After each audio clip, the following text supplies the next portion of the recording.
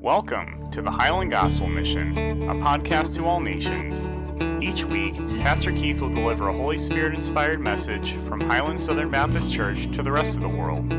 If you have a Bible, we encourage you to read along and study the Word for deeper understanding. Now, here's Pastor Keith with this week's message. If you would get your Bibles open up to the Gospel according to John, chapter 14. See how fast we move through this today. We started a little late, but they've got me in the pulpit 5 minutes early, so we'll see how this works out. I ain't making any promises letting anybody out early, though. One of the biggest problems with Christianity, and it's simple for us as individuals to get locked into this, and we do. I mean, even the people who are Bible studiers and people who just hang on every word that God speaks, we all struggle with this, okay?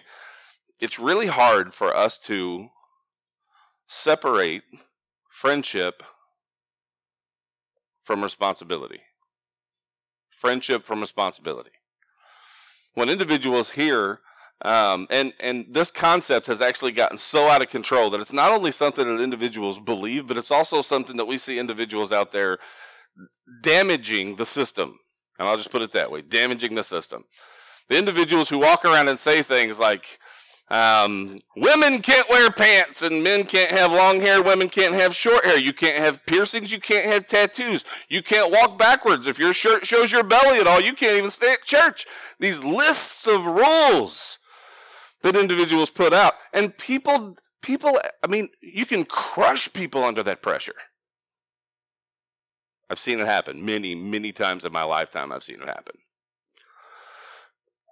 Are we responsible to God? We are. Is God standing up there waiting for us to make a mistake so he can crack us between the ears? No, he's not. This may come as a surprise to you, but it's the truth, and I can prove it to you. If you want to sit down sometime and to take you through this, I can prove it to you. When you cry, God's heart's broken. When you're happy, his heart leaps for joy. When you're faithful, he's proud of you. And when you fail, he forgives you. We don't serve a God who just rules with authority. We serve a God who chose to restore the relationship through beginning a relationship, and Jesus even uses the word friend. I want you to catch the gravity of this. I'm going to show you in just a little bit in chapter 15 where Jesus actually says that he has called us his friends. And what he says to follow that up is, everything that the Father has told me, I've withheld nothing from you. I've told you everything you need to know. You're my friends. In other words, you have people who are in your life are acquaintances, people who are friends, and people you just walk past during the day and don't get to know it all, right? Which one's actually going to watch out for you? An acquaintance, possibly. You may occasionally run past some random individual, but for the most part, individuals like to stay out of other people. I mean, people can be beat on the side of the road. I don't need to get involved. It's none of my business. That's usually the mentality of people. So, acquaintance, nobody that you know at all, or a friend. Which one is most likely going to watch out for your well-being? Of course, a friend is. A friend's going to watch out for your well-being. He's going to watch out for your best interest. He's going to make sure that you are provided for. He's going to make sure that you have what it is that you need. If you're not happy, he's already given us everything we need to make us happy. If we are closed up, he is everything that opens us up. If we're individuals, this is something that we can walk through life knowing, because here's what gets me.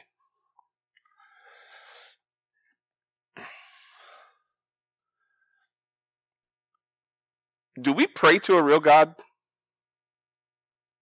Now, I'm going to ask that question again, because I'm not asking you to answer that question in reality. I'm asking you to ask that question in practice. Do we pray to a real God? We pray to a real God. Do we pray to God like he's a real God? Do we humble ourselves before we even close our eyes? Do we realize that this God who is the creator of the universe, who is our friend, wants to hear from us, but he also wants us to hear from him? This is the relationship side of things. If Christianity is about rules, then why do we need God in the first place? Aren't we capable of creating rules on our own? I mean, we seem pretty capable of being able to create a whole bunch of rules, even for ourselves and our own lives as we apply these things.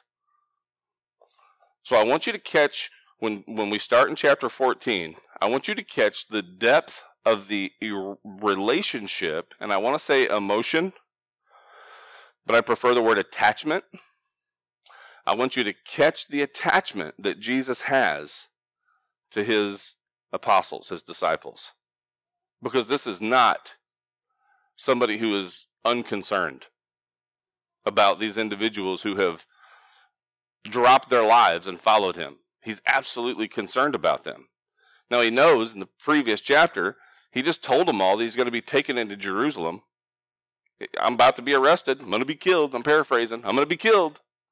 I mean, you've been following this guy around for 3.5 years. He has fed you when you were hungry. He has protected you when you were in danger. He has entertained you. You know it had to have been entertaining walking around with Jesus. It had to have been entertaining to walk around with Jesus. These people depended on him, and they depended on him to the extent that, I mean, they just heard this guy, who was the guy you dropped your entire life for 3.5 years for, is leaving you.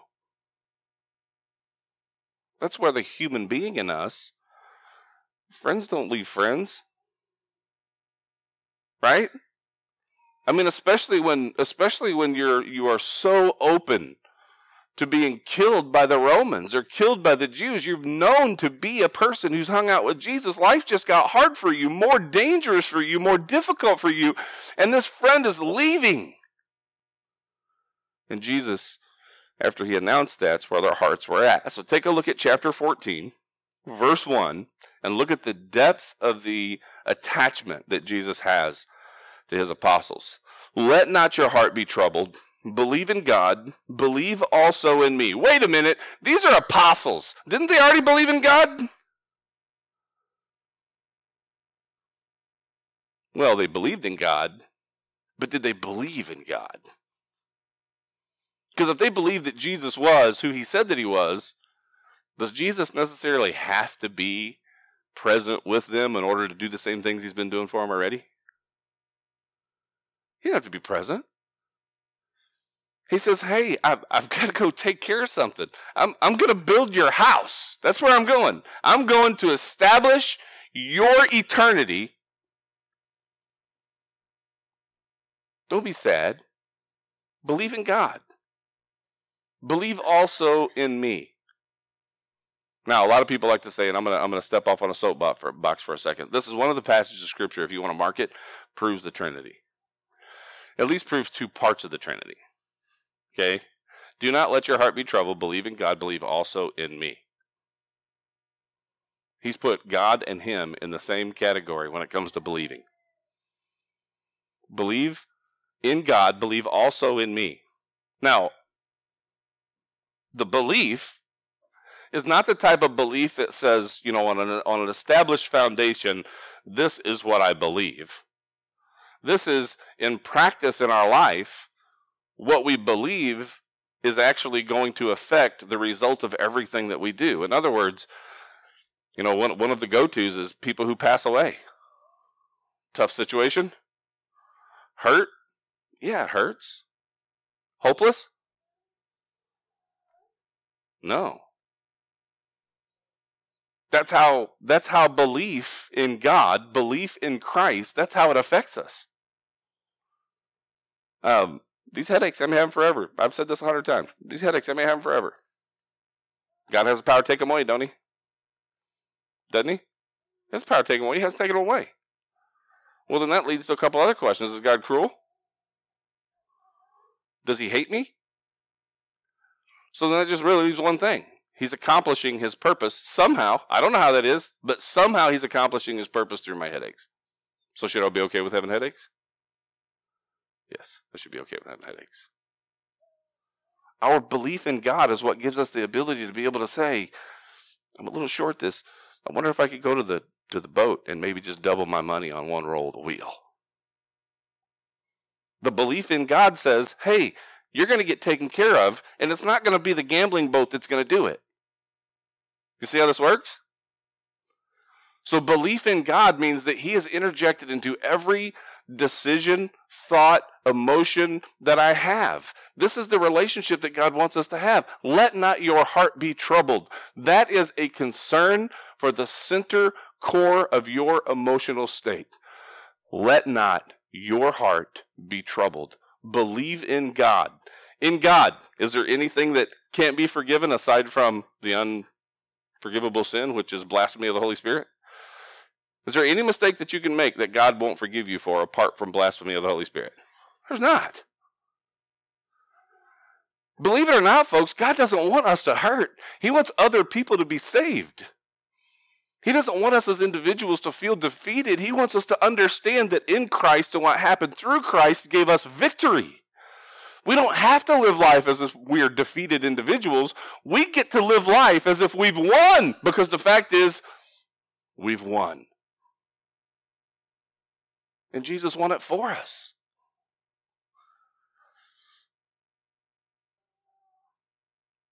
I promise you this.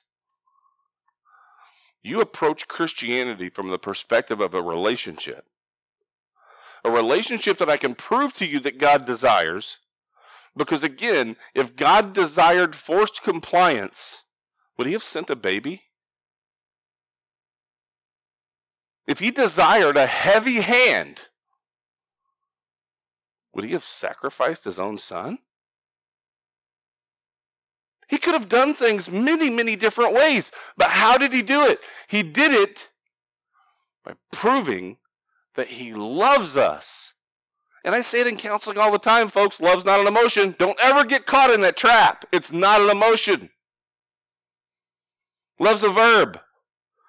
When people come to me and they say, I just don't love her anymore, I just don't love him anymore, I'm like, that's obvious. You're not loving him anymore, and you're not loving her anymore. That's obvious. It's not a matter of I don't feel ooey gooey about them anymore. The ooey gooey follows the love. The love is a verb. It's an action. We carry it out. God proved his love for us by the actions that he carried out. He proved that he was not basing this on some authoritarian militaristic style worship. But he's establishing it and he's basing it on love. We all had a problem, and the problem was sin. And as human beings, we can't get rid of it. It is impossible for us to shake. People say, well, maybe before I die, I won't be that bad of a guy. I ask you again, how much dirt can I put in a water bottle before you won't drink it? Once I put the dirt in a water bottle, can you take the dirt out of the water bottle? It's the only glass of water you got. The dirt's there. It can't come out. It doesn't matter how much you try to not get the water more dirty. What matters is all of our water's dirty. It wasn't forced compliance. I believe this was totally from the Holy Spirit. I had a guy one day walked up to me and he goes, well, I don't believe that there is a God, and I don't believe that you have the right to stand here and tell me that there is. I said, hey, I won't say another word to you. I respect your right to go to hell. And ultimately, we do have to respect people's right to go to hell, right? Jesus said, don't throw your pearls before swine. That means we share the gospel with someone. They respond negatively to it. What's that on me? I'm not responsible for their choices. I'm just responsible for delivering the message that God sent me to deliver, which was, I love you, and I proved it by giving my son for you. It's not heavy-handedness. If he wanted us just to be a bunch of robots, he could have made it that way. He could have. He could have made every one of us do exactly what he wanted us to do. Prevented us from ever doing anything bad. But just like we were as parents, he lets us learn how to walk and fall and crawl on our own. He's always there to pick us up.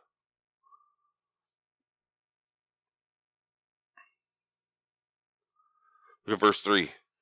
And if I go prepare a place for you, I will come again and receive you to myself, that where I am, there you may be also.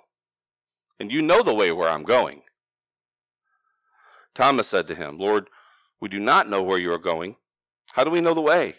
Jesus said to him, I am the way and the truth and the life. No one comes to the Father but through me. Here's what it is, folks. You know what the world has us focusing on? The world has us focusing on so many alternate routes to heaven. And even those of us who are Christians who believe in grace, we still allow our past sin to burden us in a way that God never intended it to burden us.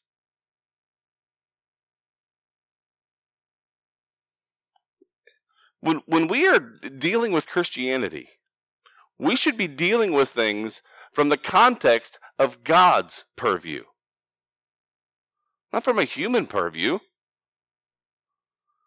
Jesus said to him, I am the... Hey, we don't know where you're going. How do we know unless you tell us? Jesus is like, I am the way, I am the truth, and the life. If you want to get to heaven and Jesus is getting ready to go there, what do you need to do? I'd watch him. Right? You watch him.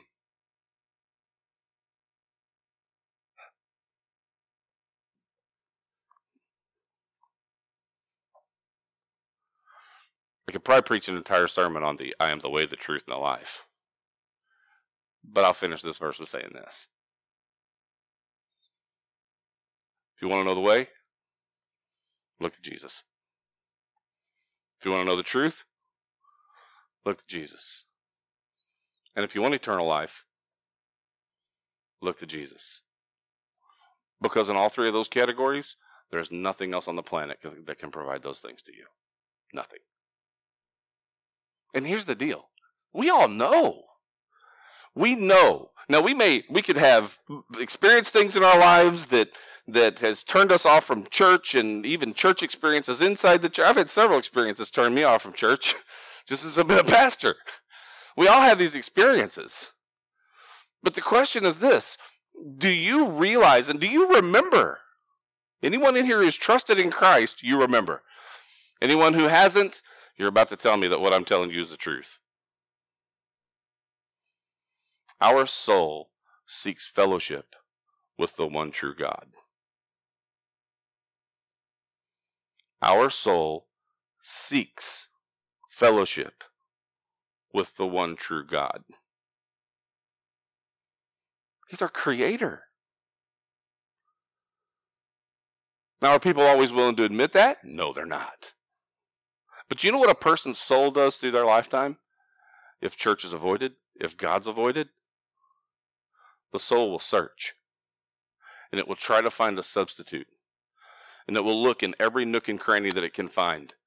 But everything that it looks at, apart from the one thing that can satisfy it, will never bring about the peace. Will never bring about the expected circumstance, the expected consequence.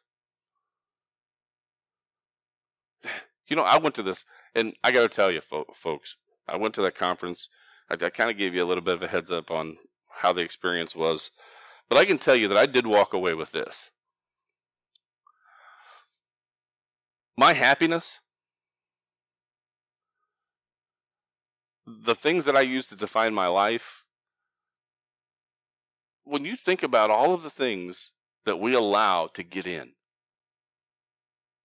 and you know what I mean by get in, the things that get in that discourage us from picking our Bible up every day, the things that get in that even sometimes will cause you to go to bed at night and close your eyes and go to sleep, and then you realize the next morning you didn't pray.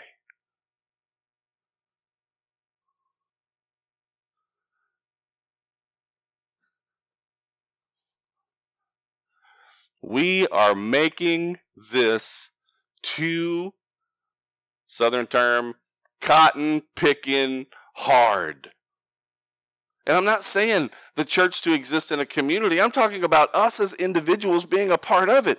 We're making this too hard. It's really very simple. Did you know that most of what the Bible teaches us is self-maintenance? But it's self-maintenance that has a positive effect on other people. That's the entire point. Most of the Bible is self-maintenance.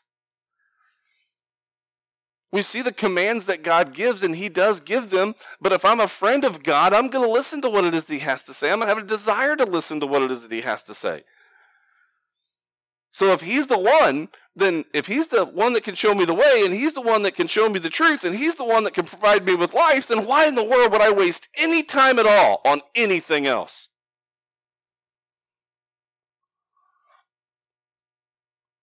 For most of us who are believers, we've experienced life in Christ and life apart from Christ. And I want to ask you a serious question. Life, when it comes to your relationships and it comes to the overall enjoyment of life, better or worse with God in it? Hands down, there is absolutely no doubt to the answer to that question. Hands down.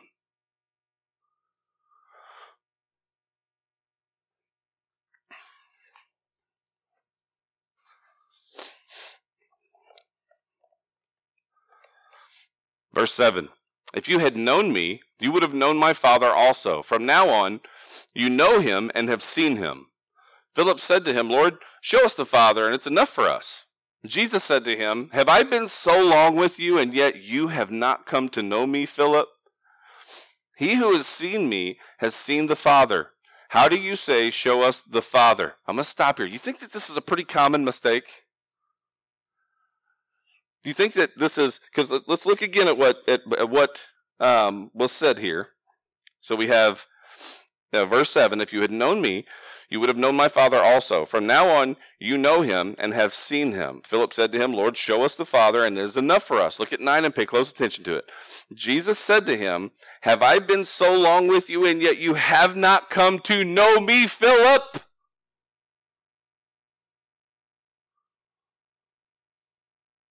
How well do you know your Jesus? If you met Jesus in the aisle in Walmart, and he was in modern day clothes, would you recognize him? How many of you guys know people by some strange characteristic? It's like, you know, at night, a lot of times people come in and out the door, and sometimes there are people that don't come to church. Just a heads up. I can stand or in the basement, and when somebody comes in that door, all I can see is from here down.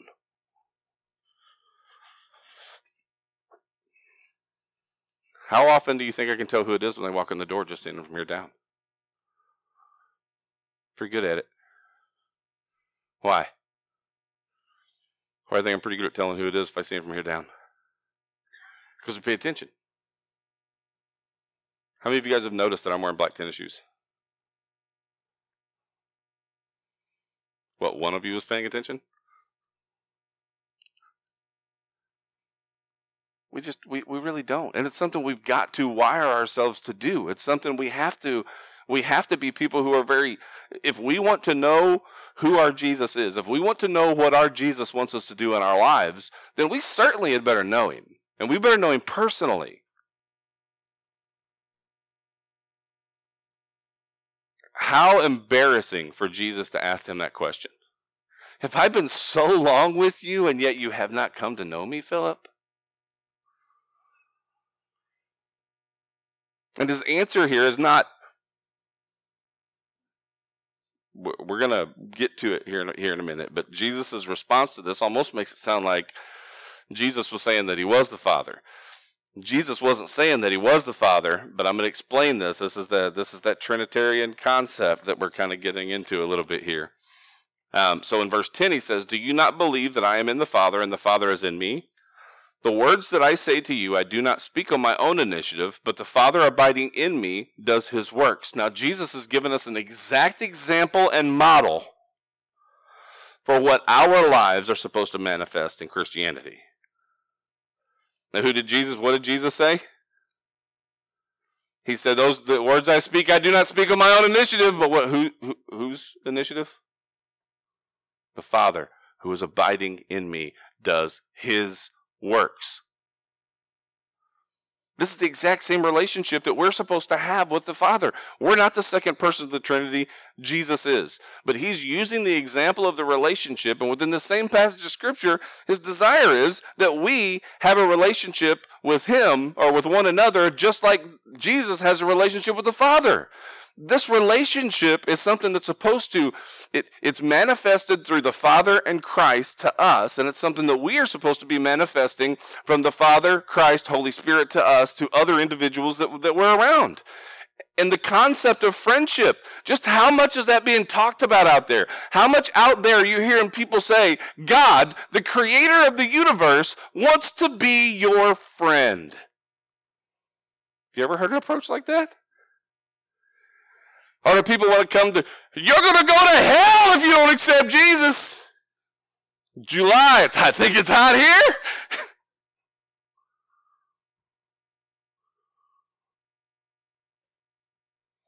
God's not given us responsibility as Christians to hurt each other. He's given us responsibility as Christians to encourage and help each other.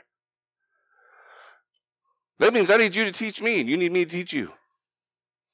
That means I'm going to learn some lessons that you're going to get to experience the result of. You're going to make some mistakes that I get to learn the experience of.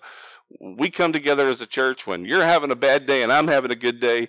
I should be shaking your hand or hugging your neck and at least walking by and saying, hey, I'm going to pray for you, and whatever's going on, God's big enough to take care of it. But in order for us to do this, what do we have to do? Pay attention. We have to pay attention.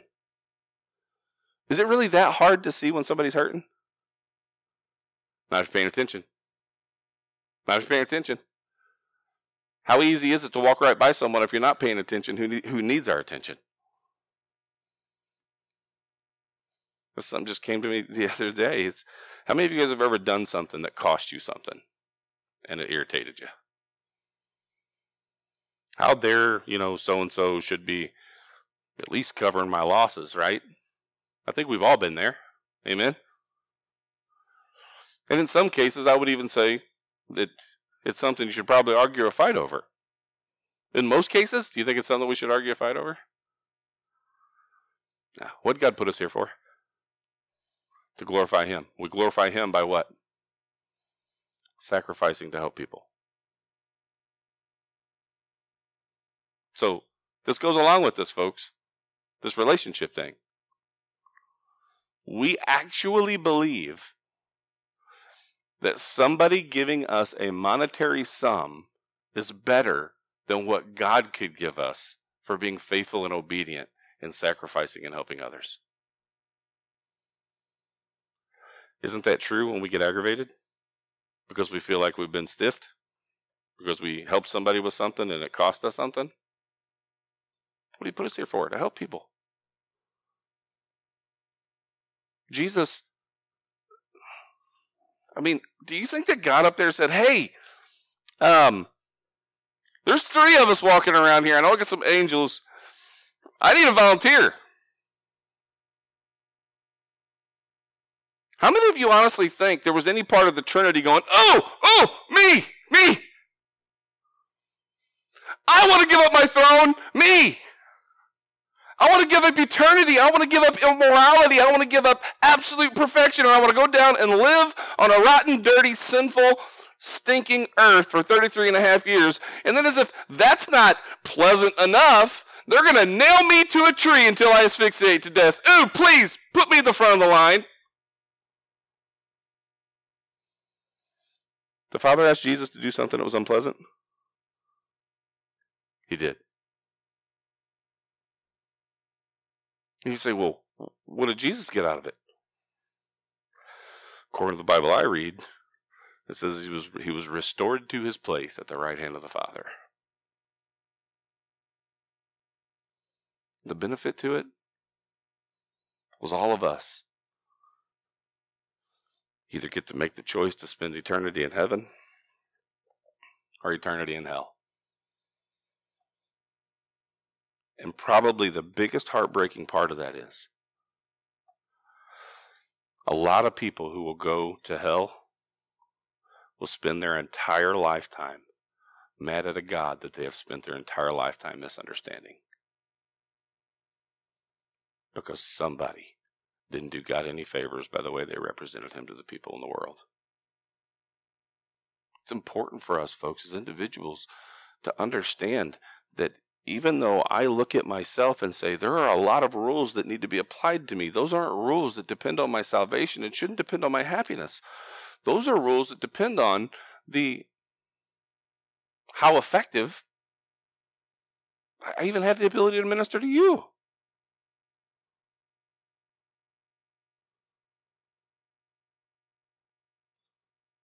And I can tell you, there is no greater, you will never sleep in your life like the night that you sleep when you come to the understanding that your God is your buddy. He's your buddy.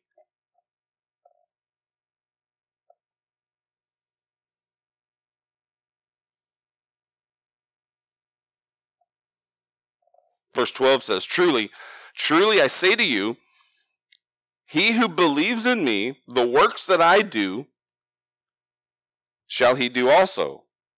And greater works than these shall he do, because I go to the Father. I told you all before, I believe that I know what this is. Jesus spent his entire 33 and a half years representing the Father to the population of the earth.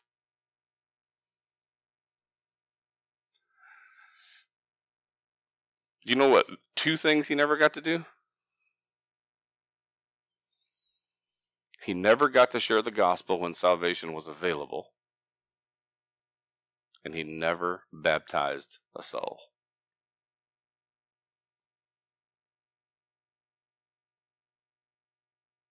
He who believes in me, the works that I do, he will do also. And greater works than these he will do. You tell me what Jesus could be talking about when he says greater works than these. What was he talking about? I mean, he has healed a lame man who's been lame his entire life. He's healed a blind man who's been blind his entire life. He has rubbed mud in some dude's eyes, that dude's eyes, in order for him to regain his sight.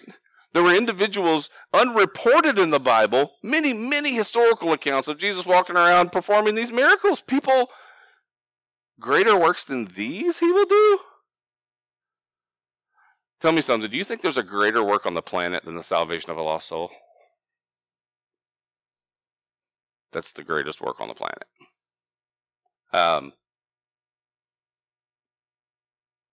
Baptism. I believe as a church, I see the Big C Church, we've done a terrible job of letting people know what baptism represents. There is baptism of the Holy Spirit. It's the day you place your trust in Jesus Christ. Happens automatically. Then there's the symbol of baptism, which represents the relationship that we have with Jesus. If you guys remember, I mean, I've hit the relationship a lot, the whole ring thing. If I take this ring off, am I not married anymore? I'm still married, right? I choose to wear this. You know why I choose to wear this? Because it shows I belong to someone. So unless I'm just going to be completely forward, I'm just going to tell them, sorry ladies, this isn't available. It's been taken 29 years.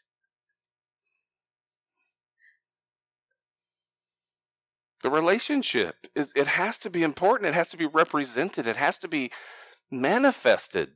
Because that's what people are going to see.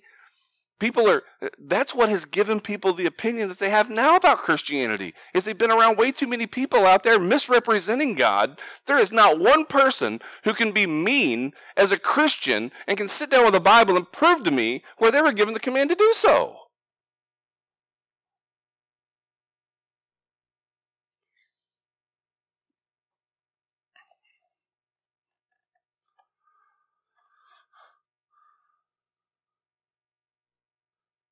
(13) says, and whatever you ask in my name, that will I do, that the Father may be glorified in the Son.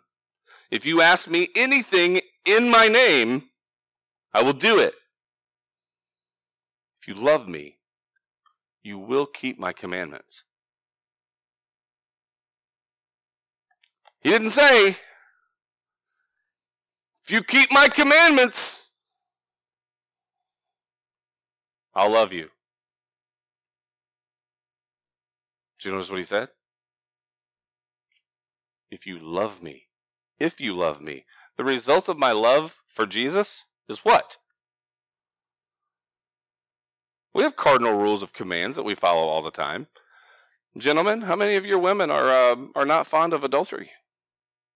Don't want to see it happen in your life. Don't want to see it. Don't want to see their husband do that. I mean, is there?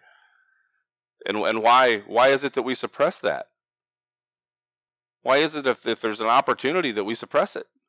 But well, of course, because we don't want to hurt the people we love. We don't want to hurt the people we have relationships with, right? So at the core of it, if we remember the relationship, then we know exactly why we're doing what we're doing. And as a Christian, I don't do what I do so that God may love me. I do what I do because God loves me. You see the difference?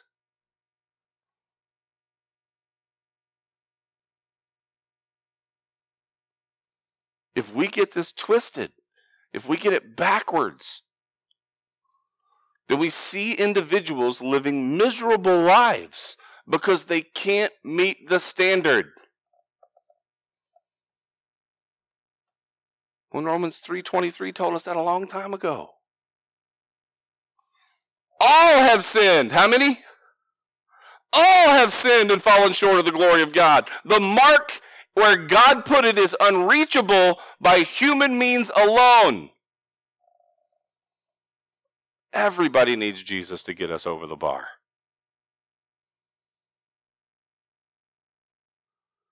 I'm going to jump down so I can close and not keep you guys late.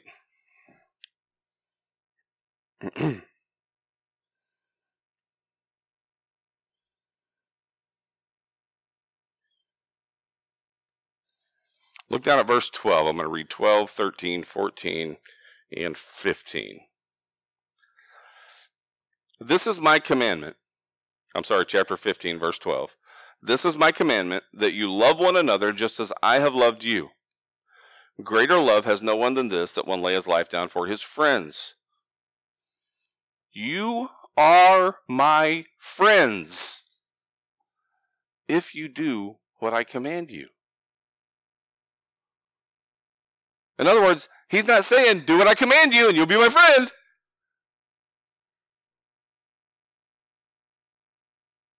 He's saying that if I am your friend,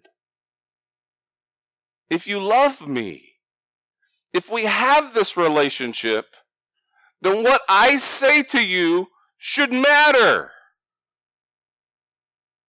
It should matter.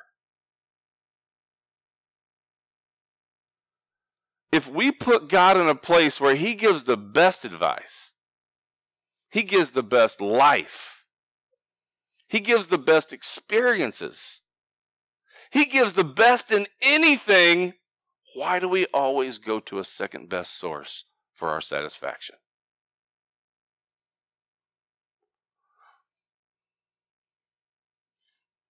You know,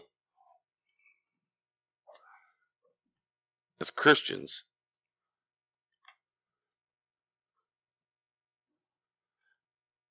it's not about the responsibility. Is the responsibility there is?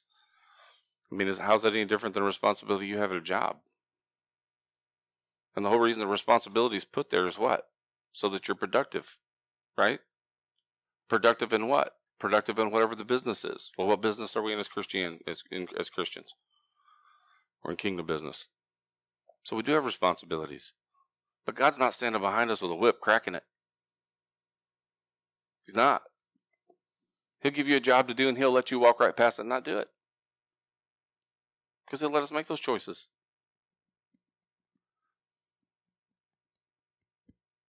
When we realize that God is our friend, and only you can say whether he is or not.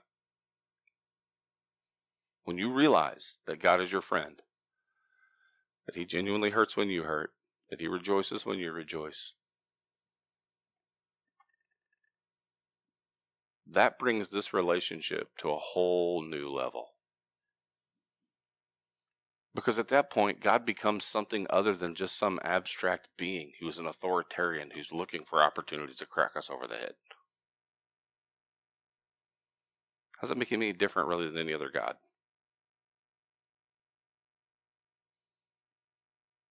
He loves us. He proved it. Multiple times he's proved it. And ultimately now he just says, hey,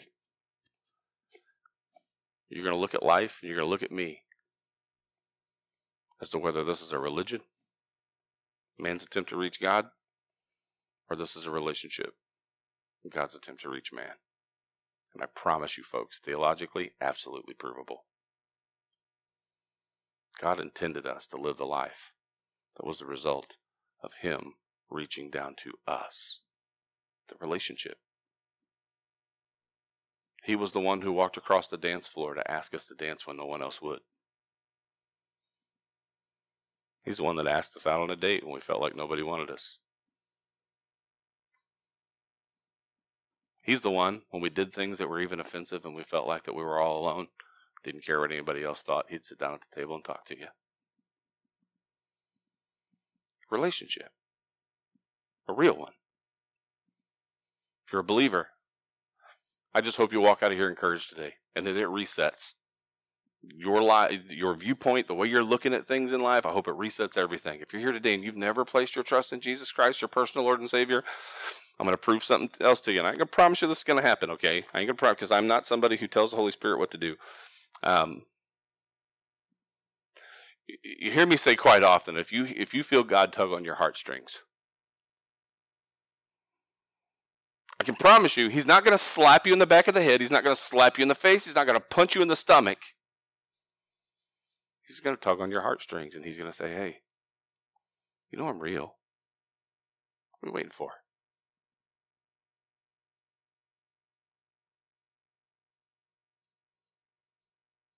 I can ask nothing more for believer and non-believer alike than for you to just listen for God during this invitation time.